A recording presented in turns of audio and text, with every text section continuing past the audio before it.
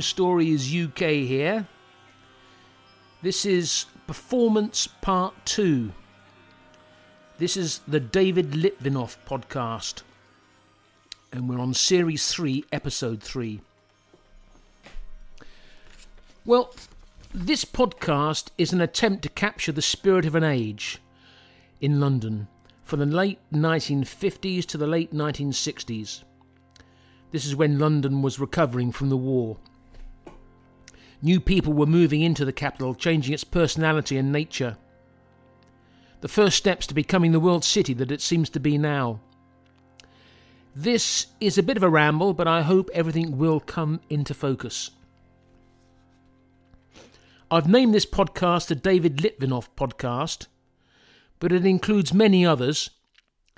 Litvinoff remains something of a mystery figure to pin down. It was said that Litvinoff was physically ugly, but he could talk the birds out of the trees, money out of pockets, boys into bed, and gangsters out of killing him.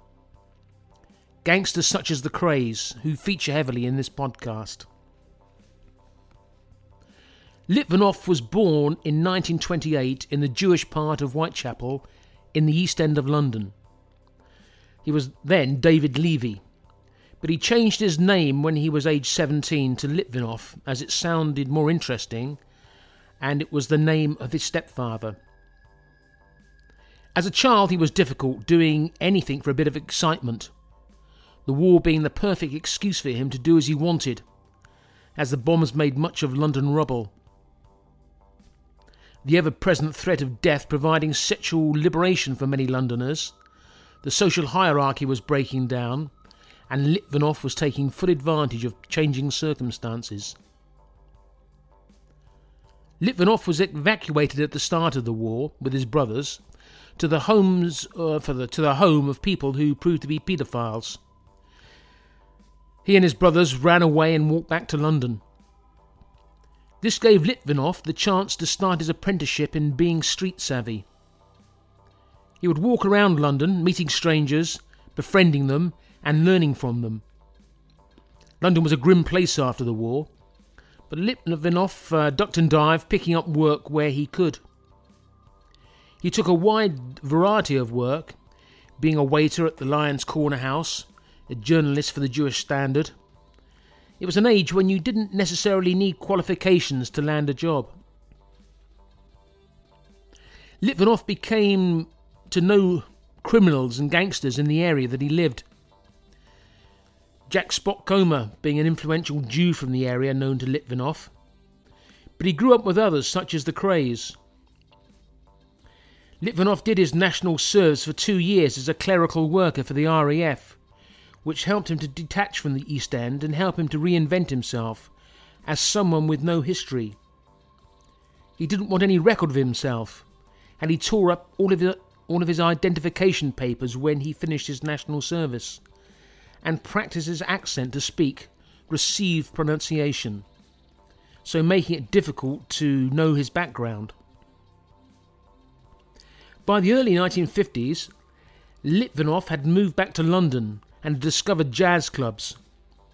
He moved into a flat at Paddington, and a little later a houseboat at Chelsea Reach.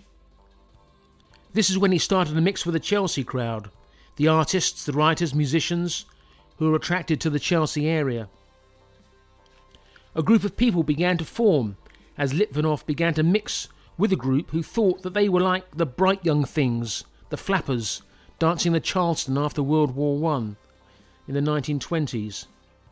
But these were the bright young things for the 1950s after World War II. The group liked jazz, surrealism, and Litvinoff was a character who fitted in well with the bohemian young set of the 1950s Chelsea, artists such as Timothy Whitbourne and Donald Cammell, jazz musicians such as George Melly, and others in the so-called beautiful and well-connected Chelsea set, including Augustus John and Tony Armstrong-Jones, all became known to each other. The group continued to grow and evolve until interconnections linked the associated worlds of fashion, art, design, mysticism. so that by 1960, Chelsea had been colonised by a small army of rich bohemians, for who running a shop, or the right sort of shop, a boutique, was a perfectly acceptable occupation. And a new generation of retailers, arty types who designed their premises, and the groovy dressers who patronised them, were overwhelmingly posh and are tightly interlaced in a powerful daisy chain. Litvinoff was an eccentric member of the group, who was known to steal and act in a bizarre fashion. Litvinoff, a homosexual, was completely out of the closet at a time when it was very much illegal. He wasn't effeminate in any way, but he didn't care who knew he was gay. Litvinoff would go into a cafe on the King's Road, greeting any public schoolboy types that may be there with a jovial, "Hello, I am David Litvinoff. I am Jewish and homosexual," challenging their conceptions. Another time, Litvinoff dyed all his shirts pink in the bathtub, then climbed in and dyed himself pink, going to a restaurant, ordering his dinner in reverse. George Melly described Litvinoff as a Dadaist rather than a surrealist, creating situations. Melly grew very fond of his lunacy, as did a lot of other people, but he was also hated by some. In 1954, the artist Lucian Freud was in Esmeralda's Barn, a fashionable nightclub in Knightsbridge, when he discovered that Litvinoff had been impersonating him to run up bar bills. They were both Jewish and resembled each other, which allowed Litvinoff to pretend to be Freud and run up bar bills in his name in the clubs and bars of Soho and Chelsea. Lucian Freud could be a dangerous person to cross, but he was fascinated by Litvinoff and invited him to sit for him to paint him. It was said that they were friends, but in truth they were too similar in many respects, and Freud grew to detest Litvinoff. Freud was reported to have said that Litvinoff was perhaps the most revolting person that he knew, a repulsive and horrible man. The portrait produced by Freud was only 13 inches by 9 inches, but it caused some problems between them. It was called a self-portrait by proxy by Freud. It was sold at Christie's auction house for well over £1 million in 1999. It was known then as Man in a Headscarf. It had been known as the Procureur. Eccentric behaviour was encouraged by the Chelsea set. Parties would be raucous and generally disrespectful. Consider George Melly's behaviour at a party. Melly would leave a room and return naked, posing with flexed muscles, saying, "I'm a man." Then he would leave the room and mince back in with his genitals hidden tucked between his legs, saying, "I am a lovely woman." Then he would drop to the floor and bark and growl and say, "I am a bulldog." By the mid-1950s, Litvinoff was friendly with Andy Garnett, and they specialised in organising drunken parties for their Chelsea set friends. It was on one of their drug foraging sessions that they came across an all-night club called Al Capone's at Swedenborg Square, now replaced by Swedenborg Gardens and a housing estate. The club was about to close, so Litvinoff, Garnett and others decided to create a new venue for London and shake up people's ideas of what a club should be. They wanted to invite different types, different nationalities. They redecorated the club in vivid colours and bold images, and they hired a Caribbean band and cooked Caribbean food. Guests would have to bring their own drinks. The opening night was on the 12th of May 1956, and it was for those that lived in the West End and Chelsea, the rich Chelsea set, as well as the locals. The locals were the black people who lived in the area where Litvinoff sourced his drugs. The club was a great success and provided the press with stories about Mayfair slumming it in Dockland, debutantes amongst the dustbins, with photos of drunken Debs. Questions were asked in the House of Commons asking what action was being taken by the police. respectable folk were outraged, but it marked an event which saw a mixing of social groups which has become more and more common amongst the young set. Many of the Chelsea set were dabbling in the media in various forms. Litvinoff started to contribute to the Daily Express's William Hickey column, which was basically a gossip amongst celebrities. Litvinoff started to exploit his friendships in search of stories, which he could make copy with. Litvinoff exploited his press card to gain free entry to all the events taking place in London, with the promise of a review which never seemed to make print. Litvinoff was networking, or whatever the equivalent phrase was back then. He was also making contacts amongst the members of the establishment who were homosexual politicians such as Tom Dryburgh and Lord Boothby, who were both corrupt characters. Being homosexual in London at this time was like being in some sort of secret society, which Litvinoff exploited as he did with his Jewishness. It was said that he would go up to people in the street singing a rhyme. I'm a Jew, are you one too? The craze attracted these corrupting elements of society, and they worked with each other. I just mentioned Dryburgh and Boothby. Let's consider Tom Dryburgh, a Labour politician. He was also a journalist, and like Litvinoff, was writing for the Daily Express's William Hickey gossip column. Also like Litvinoff, he was an open homosexual and a friend of the Cray twins, and a lover of a Cray associate, the thug Teddy Smith, also known as Mad Teddy Smith. Dryburgh's employer was the press magnate Lord Beaverbrook, who, along with others, used his influence to keep Dryburgh's name out of the newspapers when involved in hedonistic, illegal behaviour. It was a time when it certainly was one law for the rich and powerful and one law for everybody else. Dryburgh was almost certainly a Soviet spy.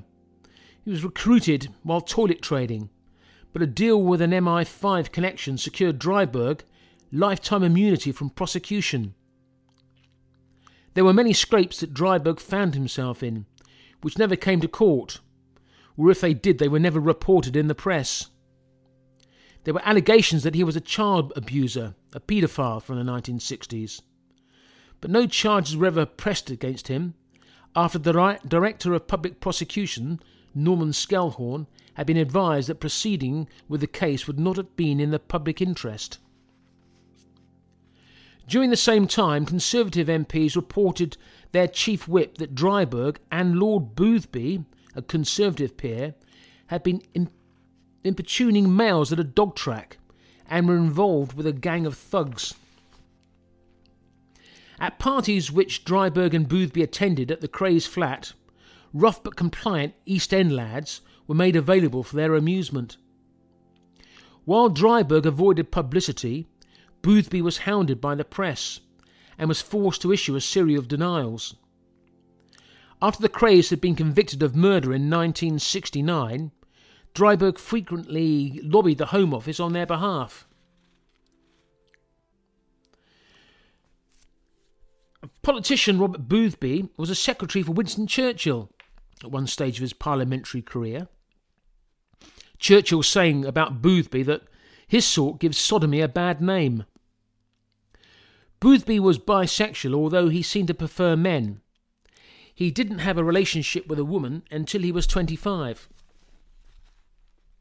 In 1962, Boothby began an affair with a much younger man, Leslie Holt, who he met at a boxing competition.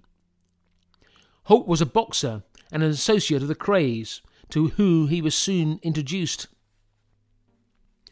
Holt also had a job as a croupier in a casino in the West End. He bought nice cars, which he kept two large Dobermans in the back, and he formed a close relationship with Boothby. Holt slowly mixing with the aristocracy, all the while secretly robbing them and he was a cat burglar, and becoming a glamorous and somewhat flamboyant young man. Holt became a frequent visitor to Boothby's flat in Eaton Square. Holt had a flat at Cedar Court, Cazenove Road in Stoke Newington. And by 1963, the handsome Art Deco apartment building had Ronnie Kray had a flat there for his homosexual orgies. Ronnie Kray supplied Boothby with young men and arranged orgies which both he and Tom Dryburgh attended. The Krays received favours from Boothby in return. It's almost certain that Litvinoff would have been a guest at some of these parties.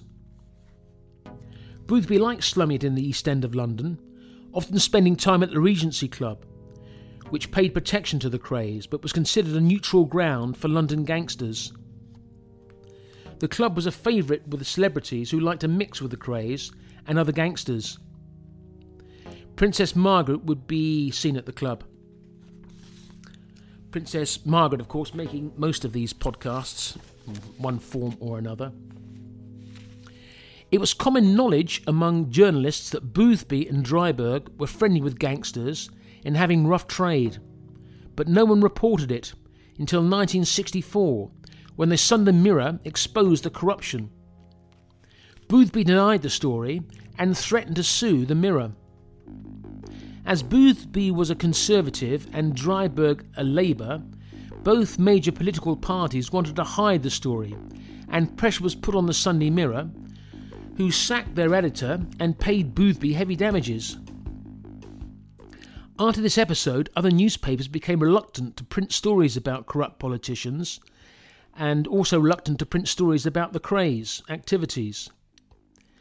In any way, any journalists reporting on them were roughed up, were subjected to legal threats, and had their homes broken into.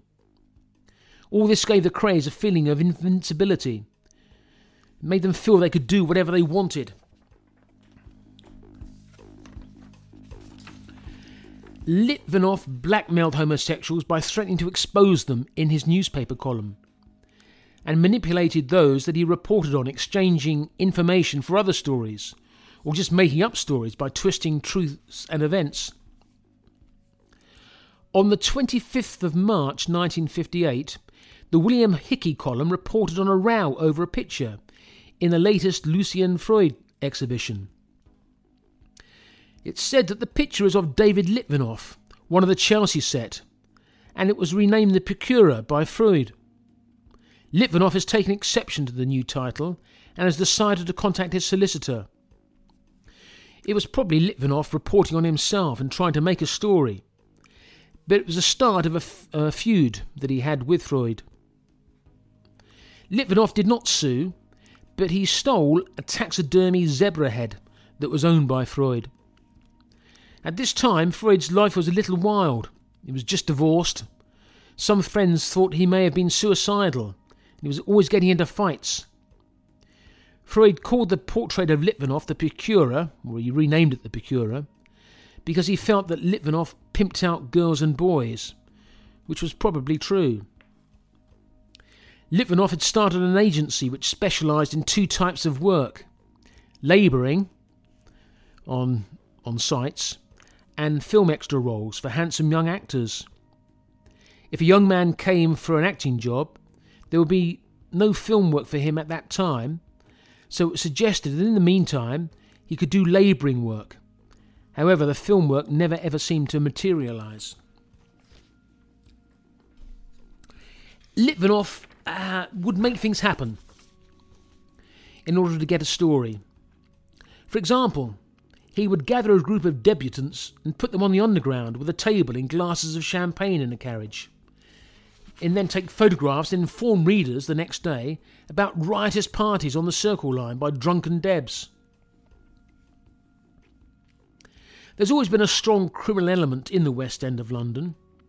The two main gangs in the early 1950s were those of Billy Hill and of Jack Spot Comer, so called because he claimed to always be on the spot when there was trouble, but the real reason was he had a large mole on his face. But a new gang was making their presence felt, the Krays. The twins were 5 years younger than Litvinoff, but they took on their first West End business in 1956, a drinking club called Stragglers. It was owned by a friend of theirs called Billy Jones. There had been trouble and the Krays in effect took over the door, which they started to do with other clubs and pubs that had a problem with fighting. It was a form of protection where the establishments themselves asked for protection. Sometimes just the knowledge that the Krays used the pub would be enough to make sure there was no trouble. East End people did not trust the police and would rather have a local hard man sorting out their problems for them than the law. There was a number of law changes opening up new possibilities for criminals. The 1956 Rent Act, the 1959 Street Offences Act, that's prostitution, and the 1960s Betting and Gaming Act. The 1957 Rent Act removed controls on rents, enabling landlords to charge higher amounts to new tenants, often forcing the old tenants out. Litvinoff did some work for Peter Rackman, who bought up properties in London, forcing out the old tenants, subdividing properties to let to new tenants, and making huge profits. It's not known what Litvinoff's role was apart from rent collecting, but he was almost certainly an enforcer for Rackman. Rackman bought up 80 large Victorian terraced houses around Notting Hill. One of these was the film set for the film performance. He bought these 80 large Victorian terraced houses for £80,000. Today, just a 2-bedroom flat in a 4 or 5-storey building there could sell for £2 million. Amongst the other Rackman enforcers was Michael de Freitas, a Trinidadian who came to the UK in 1957 and who lived in a basement flat at Power Square, which was used as a gambling den. Power Square, where Performance was filmed. De Freitas later converted to Islam and then became a campaigner for black civil rights. De Freitas was a sadistic bully who was also a pimp, and he became the first non-white person to serve time under the 1967 race relations law, when he argued that any white man should be immediately killed for laying hands on a black woman.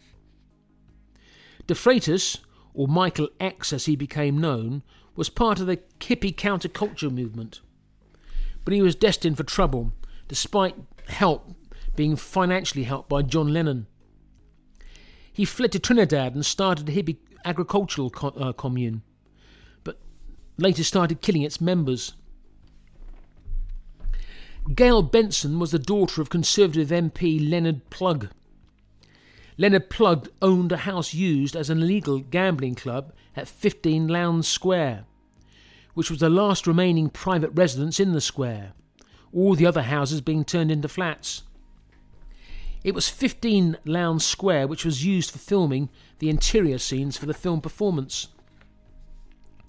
Anyhow, Gail Benson was a member of the Trinidad Agricultural Hippie Commune.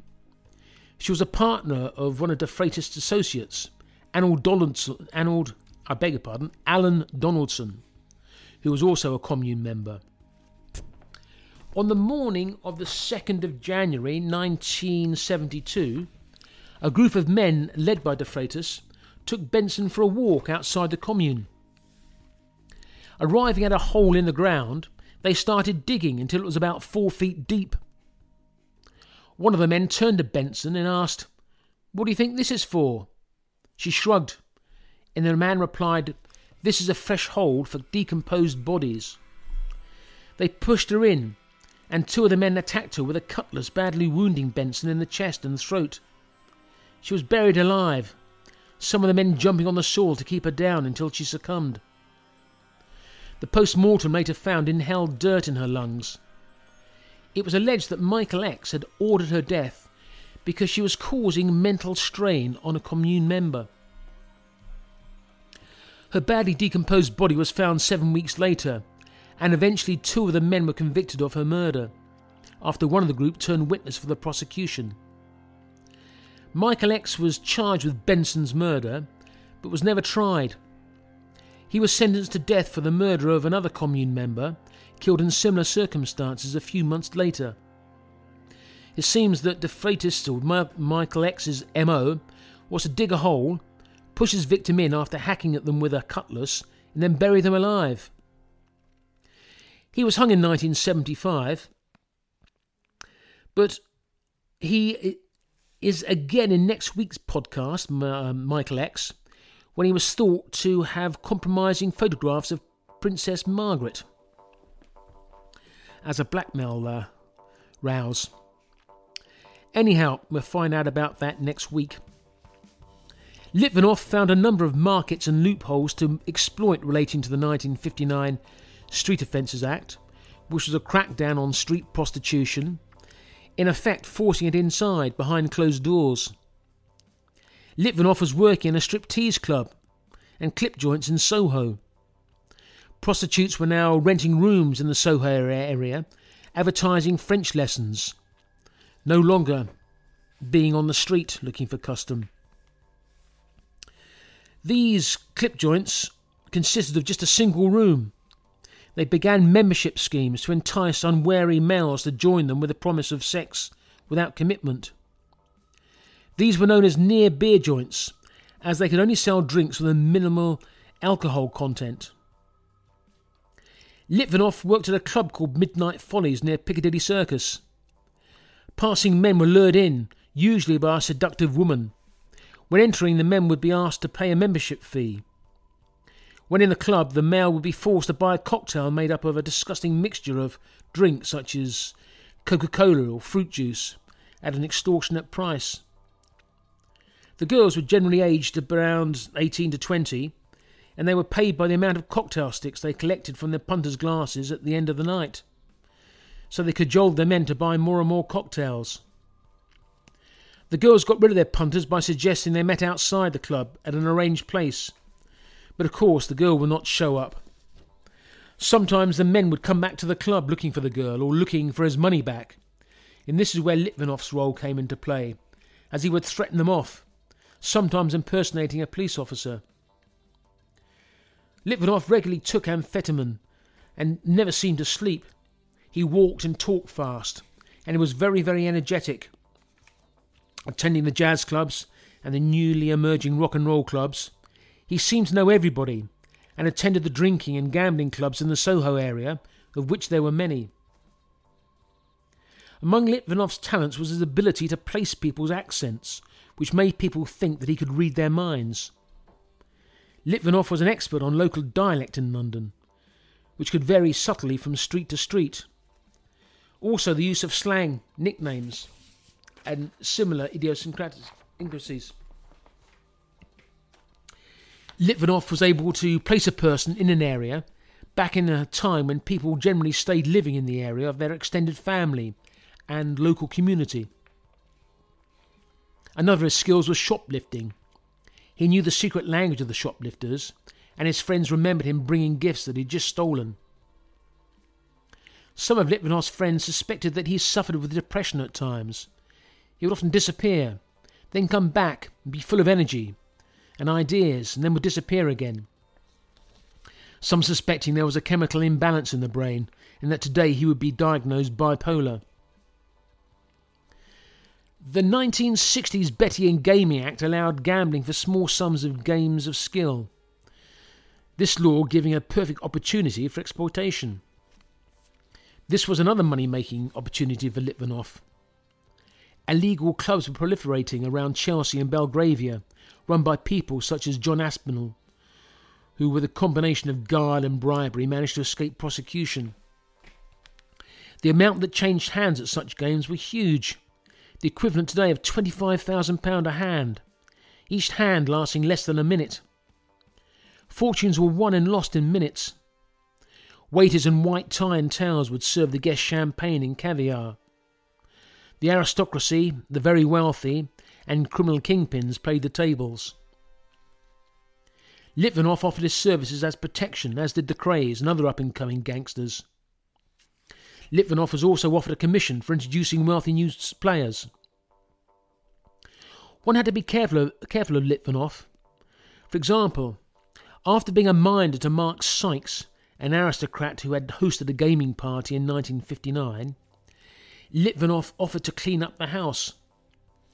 During his cleaning operation, Litvinoff found a court transcript for which Sykes acted as a witness concerning a society scandal concerning a young heiress called Catherine Dowsett. Litvinoff sold the transcript to the Daily Express. So it was advisable not to trust Litvinoff, as he was always looking for ways to use people that he knew.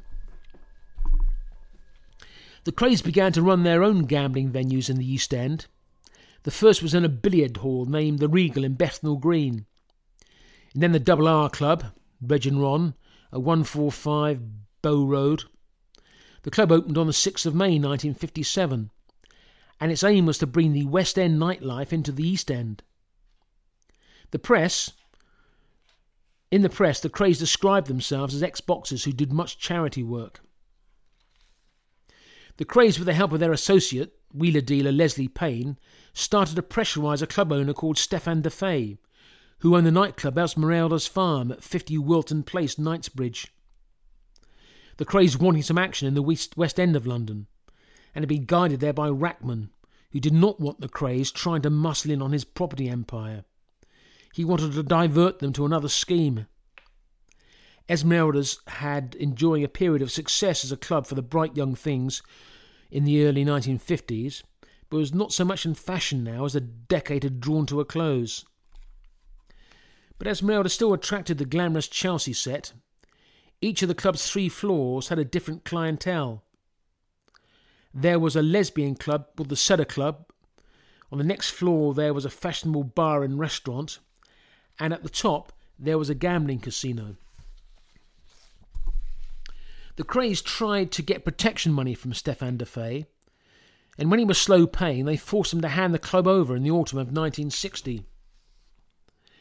Litvinoff's friend, Anthony Armstrong Jones, who lived around the corner from him in Pimlico, was a regular at Esmeralda's. He became engaged to Princess Margaret. Litvinoff was also getting friendly with the Krays, and in particular Ronnie, who called him Litz. Esmeralda's barn symbolised the Krays' attempts to mix with high society. In the club it was said that if they laughed, everyone laughed. When somebody like Tony Armstrong Jones entered the club, he would be greeted by a frontman, Lord Effingham, a penniless aristocrat who was paid £10 a week to meet and greet celebrities visiting the club, and to give the club an air of respectability. Leslie Payne was the astute Mr. Fix-It for the Krays. He noted that aristocrats and successful gangsters have a great deal in common: boredom, selfishness, ample money and free time, and a complete lack of interest in cautious bourgeois morality.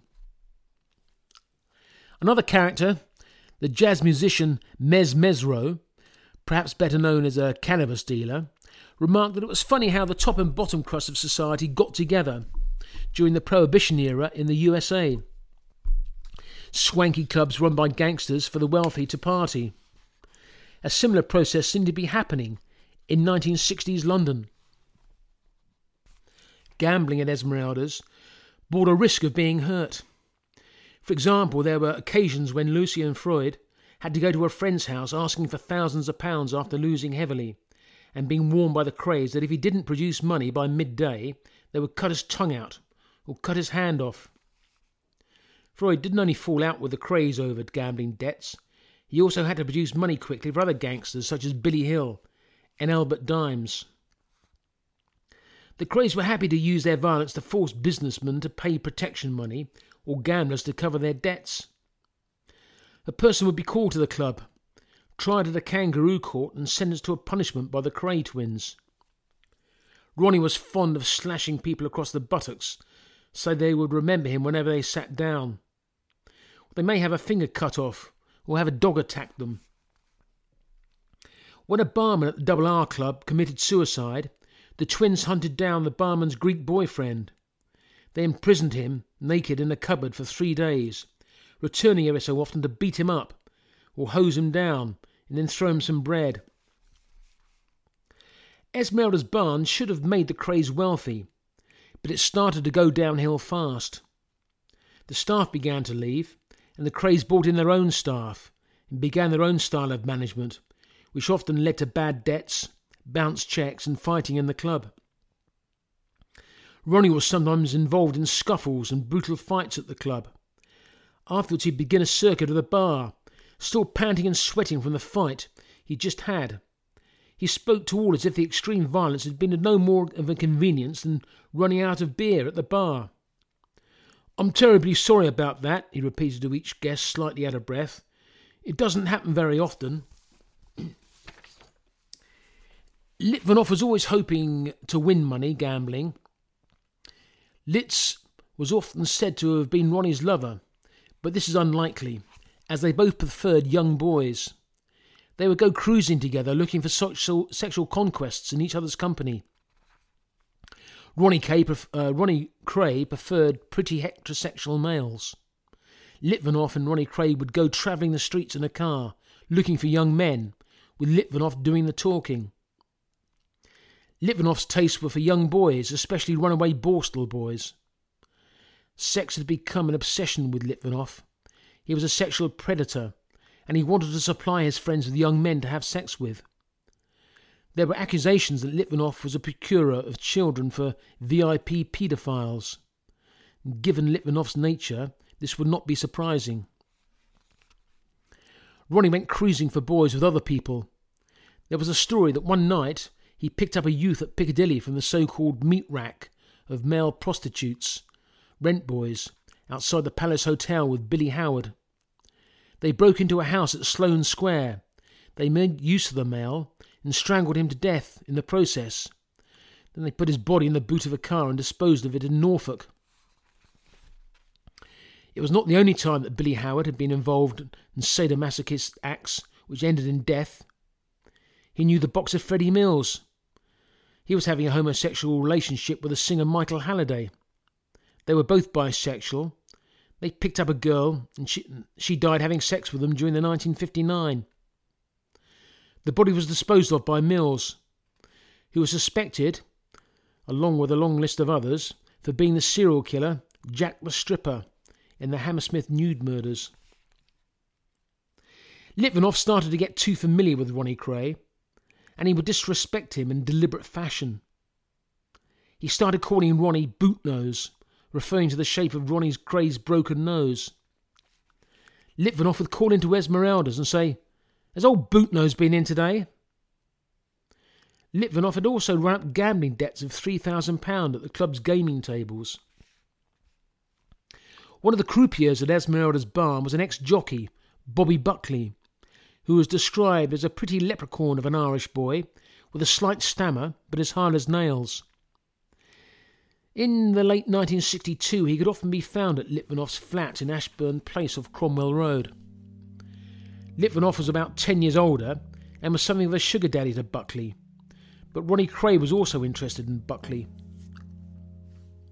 Litvinoff had been working as a greeter at Esmeralda's Barn, which was in the second division of clubs. The top gambling clubs, which include Crockford's, the Curzon Club, the Claremont, were all to be found in Mayfair. Esmeralda's was in Knightsbridge. It had always been more casual and informal, especially now that the Crays had taken over. Esmeralda's should have been a cash cow for the Crays, but it was turning into a financial disaster. The main reason that it would close in 1963 being that it got too rough. There were too many bounced cheques. The elegant Mayfair clubs retained a hushed sophistication, while the Barn could be raucous. For example, impromptu boxing matches being arranged on the dance floor, or the Cray twins fighting in the club. As Freddie Foreman was later to comment, Knightsbridge found it amusing at first, but when the Chelsea set were a bit late in honouring their cheques, the pickaxe attacks on the Rolls Royce would often tend to prevent future visits from the wealthy clientele. Litvinoff was to suffer a violent attack. It was probably in 1962, although it's difficult with Litvinoff to pin down dates. Litvinoff now was living at 219A Kensington High Street when there was a knock on the door, a punch in the face, and he was stripped naked and tied to a chair, and his head was roughly shaved. He was strapped outside the balcony, 3 floors up, on a chair. Litvinoff claims that he was woken as a C&D demonstration made their way down Kensington High Street. He regained consciousness and pulled himself onto the balcony. The Krays were blamed, as Ronnie Kray was not happy with Litvinoff for a number of reasons. Others said it didn't sound like the Krays' MO, but they had been experimenting, trying different methods of punishment so as to not be so obvious. Others said it sounded the sort of punishment that would have been given by the likes of South London gangsters. However, it was thought more likely to be Lucian Freud who was to blame, probably paying a criminal firm, not thought to be the Krays, to teach Litvinoff a lesson. One theory was that Litvinoff had made a pass at the son of one of Freud's friends, and that was a final straw for Freud, as Litvinoff had been getting on his nerves for some time. Lucian Freud had history. He was a sexual sadist. He would do dreadful things to anyone that he felt crossed him. He frequently settled disagreements by violent means, and would pay people to inflict damage. I'm not sure now what the going rate is, but when I lived in London it was as little as £500 would get a leg broken if you knew a local thug at your local pub. And Freud certainly knew the right people.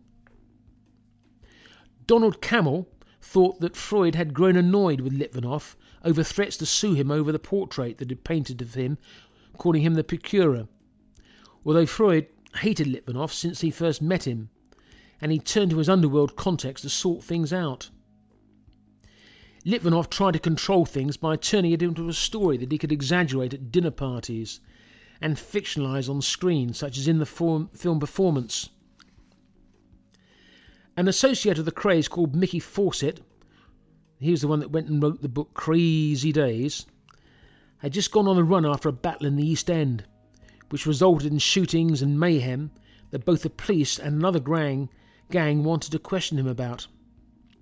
Fawcett, who was close to the Krays, went to Esmeralda's to say he needed somewhere to hide quickly. Ronnie Kray said that he could stay at Litvinoff's flat. He'd been taken off Litvinoff by the Krays to offset gambling debts.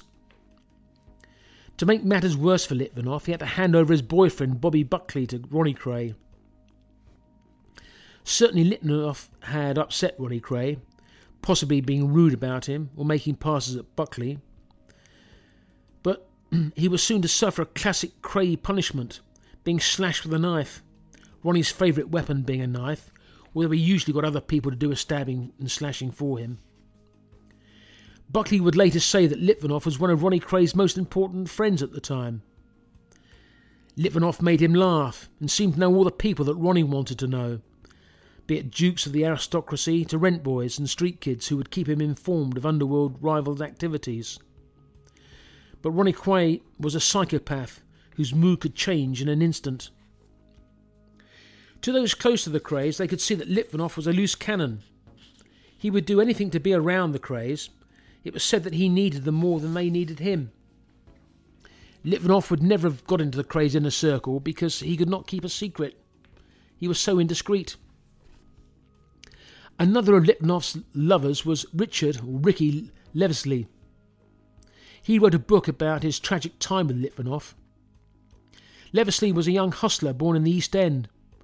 One of his tricks was stealing coats from cloakrooms and selling them, and handbag dipping at nightclubs. Litvinoff met him one night at Wardour Street, Soho, as he was cruising in a mini car with others looking for sexual conquests. Levesley said that Litvinoff was looking for a toy boy and was drawn in by him. At the time, Litvinoff was 37 and Levesley 19. Levesley started dining in fine restaurants, wearing handmade suits, meeting famous people. Levesley said that he once bought a wrap of cocaine for Mick Jagger, who just said, "Thanks, man," and took him without giving him the money. Levesley got a flat with Litvinoff near Victoria Embankment. Litvinoff had been betrayed and humiliated by Bobby Buckley, choosing Ronnie Kray over him, and he was determined not to feel that way again, warning Levesley that it would be worse for him if he were to betray him, Litvinoff. There was large sums of money in the flat that Litvinoff had hidden in various places. When Levesley found a stash, he took it, and with a gun that he found with it. Nothing happened at first, but Litvinoff knew he'd taken the money. Sometime later, Litvinoff attacked him and tied him to a chair and tortured him for 2 nights, which included cutting off all his hair with an old razor, seemingly copying what had happened to Litvinoff when he was attacked and hung outside a balcony, and which is also depicted in the film performance. Then Leversley was given a pure dose of heroin. Leversley thought that the intention was to kill him, as he knew too much about Litvinoff's wheeling and dealing, and he also kept a journal which could have been a threat to Litvinoff and others. But Leversley wasn't dead. He spent 4 years in hospital, and after that care homes where he regained some of his faculties. A prosecution was not attempted as there was the fear of repercussions. Litvinoff always maintained that it was a self-administered dose. However, Litvinoff always seemed to feel some obligation towards him, as Leversley was brain damaged and in a wheelchair, and for a long time he was unable to speak. Leversley kept in touch with Litvinoff over the years, and Leversley finally died on a trip to Lourdes in 2011. Litvinoff has suffered Ronnie Clay's violence.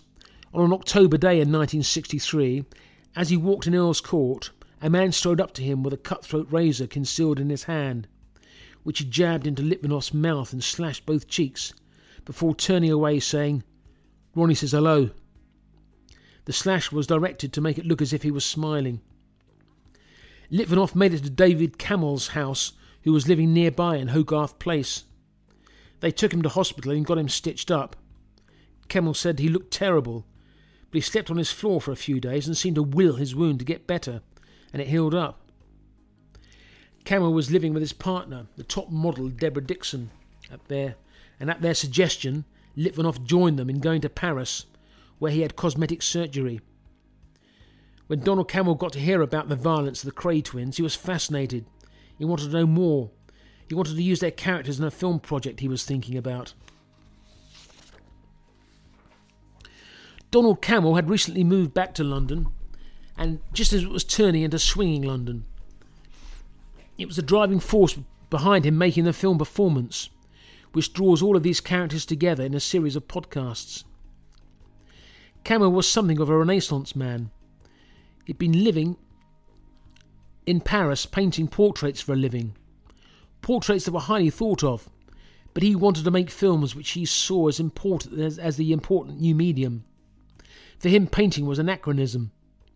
He was a good friend of Anita Pallenberg, who was working as a top model, but had been part of Warhol's factory scene in New York, and was shortly to meet up with the Rolling Stones.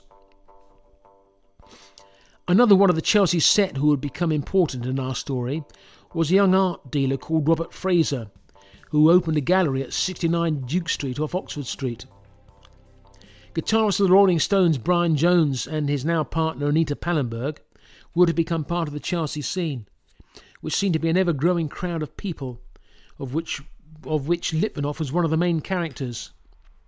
These people were influential trendsetters and making Sloane Square and King's Road area the centre of swinging London. Litvinoff was now living at the Peasantry at 152 King's Road. This was a block of flats that was taken over by an artistic commune. Many influential artists worked there. It was a huge place. One of the artists was Nicky Kramer, who was something of a hanger-on to those in the in crowd at the time. He was suspected of telling the News of the World newspaper that the Rolling Stones were at a drug party in 1967, and Litvinoff and John Bindon took it upon themselves to discover the truth and beat him senseless before deciding that he was not the cause of the information.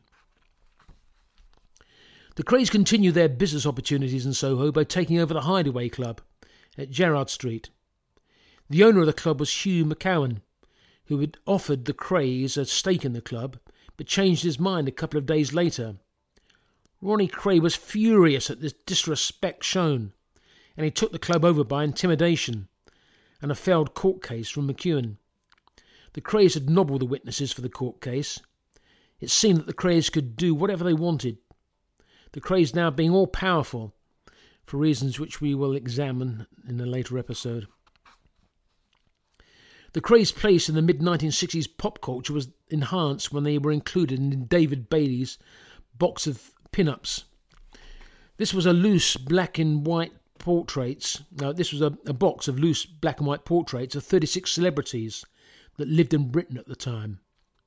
In fact, a box sold recently for almost £9,000 at auction. The Krays probably felt untouchable at this time, although things were starting to unravel, probably as a result of their untouchability. They had friends in high places, such as the bisexual Lord Boothby that we've talked about, who was close to Ronnie Kray, and was blackmailed, Ronnie Kray, who blackmailed Boothby over his love of young boys and other matters. In his biography, Recollections of a Rebel, Boothby makes no reference to his well-known connection with the Krays. He only wanted the public to see the one side of him, the respectable side.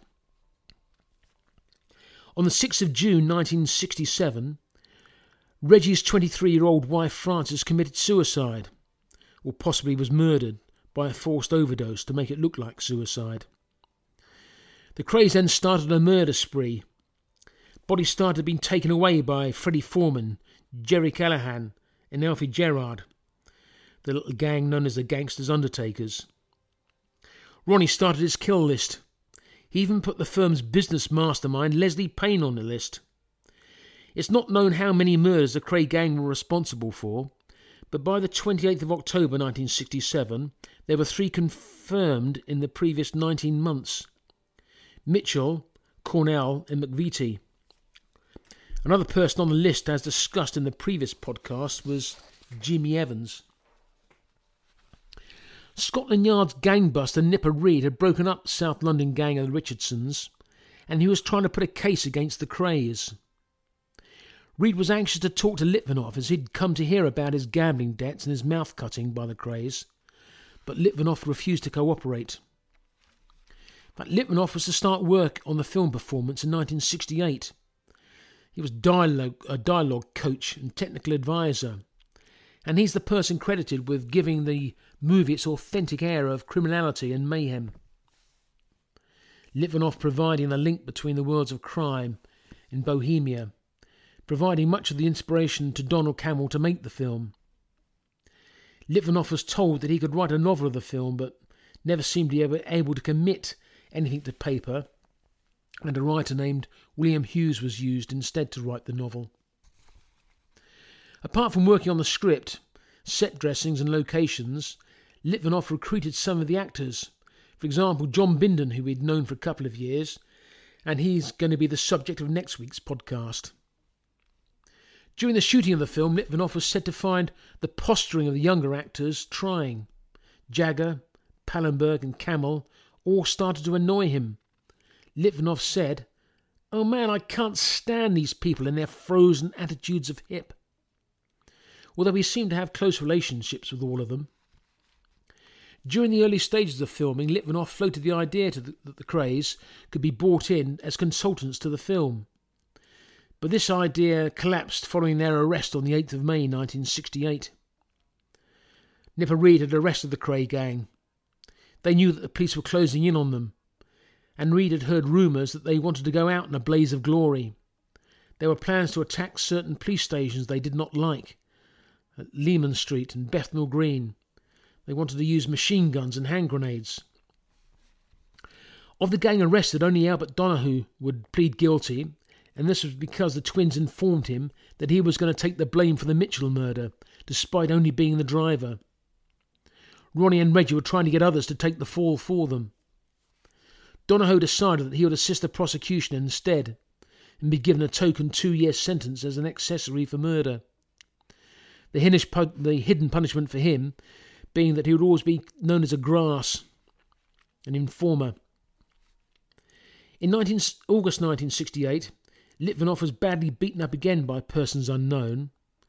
He was taken to a block of flats, beaten up, covered by a sheet and kept there for a weekend, being beaten again whenever his attackers returned. It was thought also that he had been tarred and feathered. Such punishment is usually associated when somebody has been double-crossed. It's thought that this punishment was ordered by the Krays from prison. Johnny Shannon, who played the role of Harry Flowers in the film, Harry Flowers being the character based on Ronnie Kray, thought that it might be that the Kray twins had given Litvinoff some ideas for the film, and they felt they should have received some of the consultancy fee. Several others said that they had heard that the Krays were responsible because they were not happy with so much of their world being put onto film. Although they were in prison, they could still order people to carry out their instructions. Another possible reason for the beating was that Litvinoff had been running a gambling club for the Krays in 1967 and had been filtering off money. Litvinoff thought that the Krays had put out a contract on him after they'd been arrested, and he was very, very wary of them. When the film had been completed, Litvinoff seemed to be in fear of his life and needed to leave London to a secret address. He moved to West Wales, to Llanddewi Brefi, near a riverside cottage.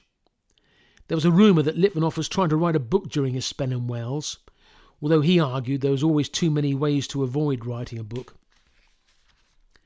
Friends came to visit. These included Ricky Levesley in his wheelchair. Locals remembered Daimlers, Jaguars, Rolls Royces all squeezing down the narrow country lanes towards the cottage. John and Yoko, Jimi Hendrix, the Rolling Stones were all said to have called by. One story being that when he called into his local shop in the village, Litvinoff told some teenagers that Cliff Richard was in the car outside. They went clamouring out to see if it was true, and they were rather disappointed to find just Jagger. On sunny days, Litvinoff would put on stereo speakers on the trees outside and blast music across the field while his guests skinny dipped in the river. Lots of drugs were consumed. Litvinoff was always fond of cannabis, but got into LSD whilst at the cottage. There was a story that a policeman came to visit the cottage regarding Litvinoff's dog worrying sheep. The policeman had been dosed with an acid tab.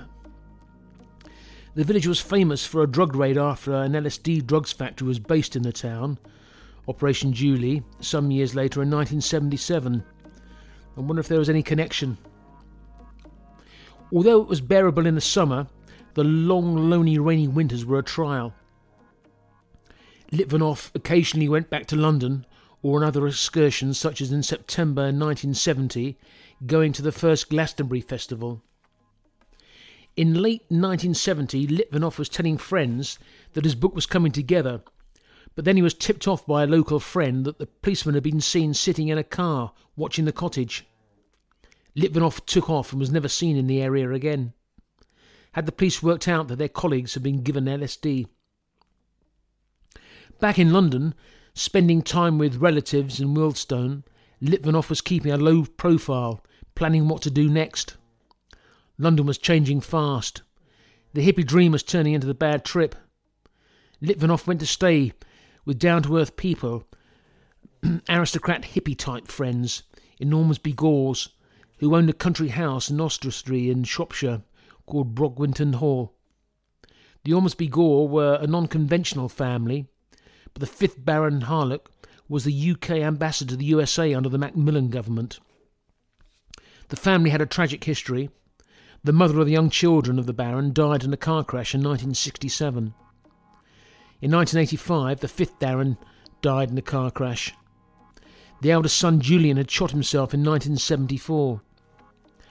In their daughter, Alice Ormsby Gore, who was something of a wild child, was Eric Clapton's girlfriend. When aged 16 in 1968, he introduced her to the joys of heroin. Clapton got clean, but Alice did not, and she died of an overdose in a Bournemouth bedsit in 1995.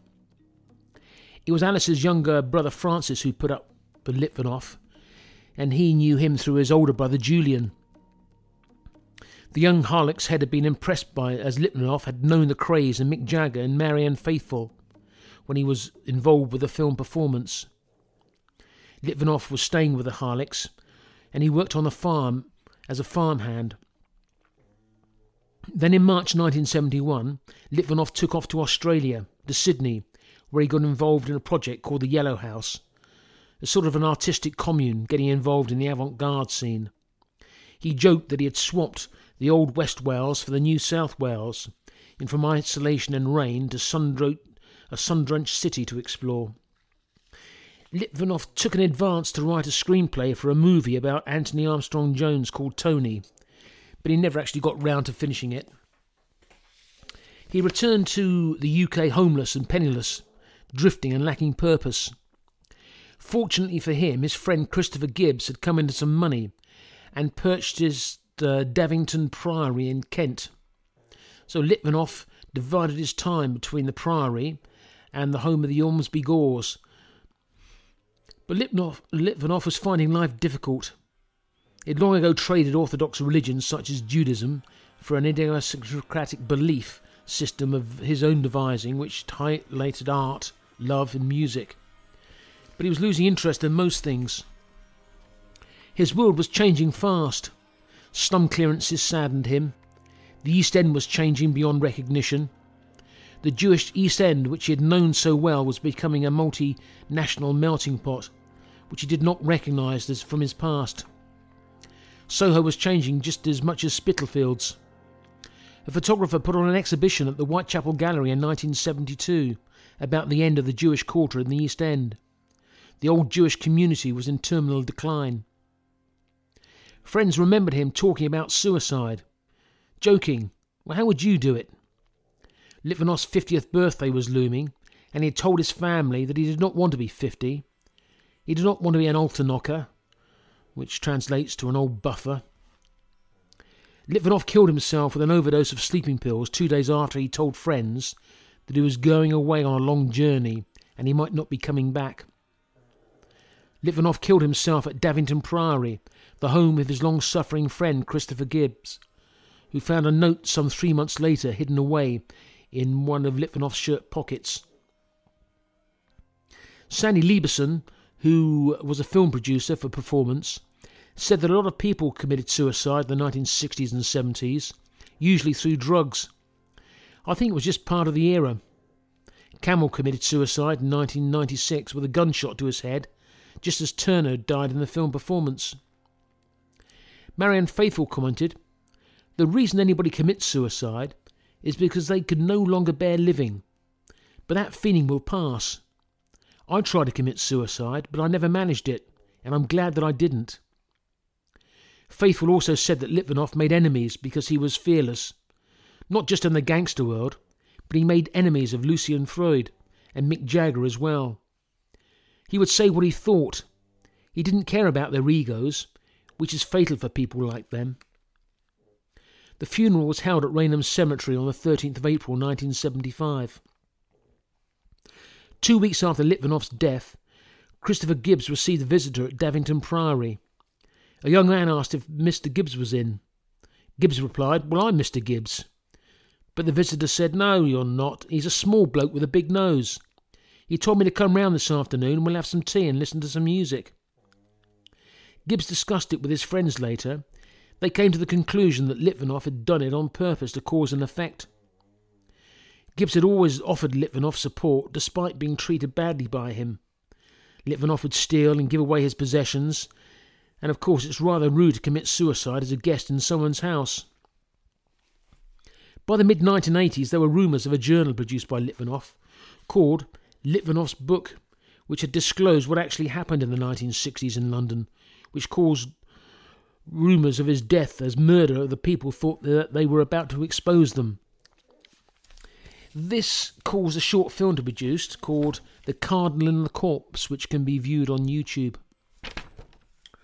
Well, as I said, a bit of a ramble this week, but I hope you enjoyed listening to which I thank you. Next week we shall consider the life of John Bindon, a South London hard man, and a gangster who became a film actor, and was thought to have been the lover of the Queen's sister, Princess Margaret. Anyhow, until next time, I will thank you very much for listening. Thank you, Damselfly, for providing the music, and I'll say goodbye.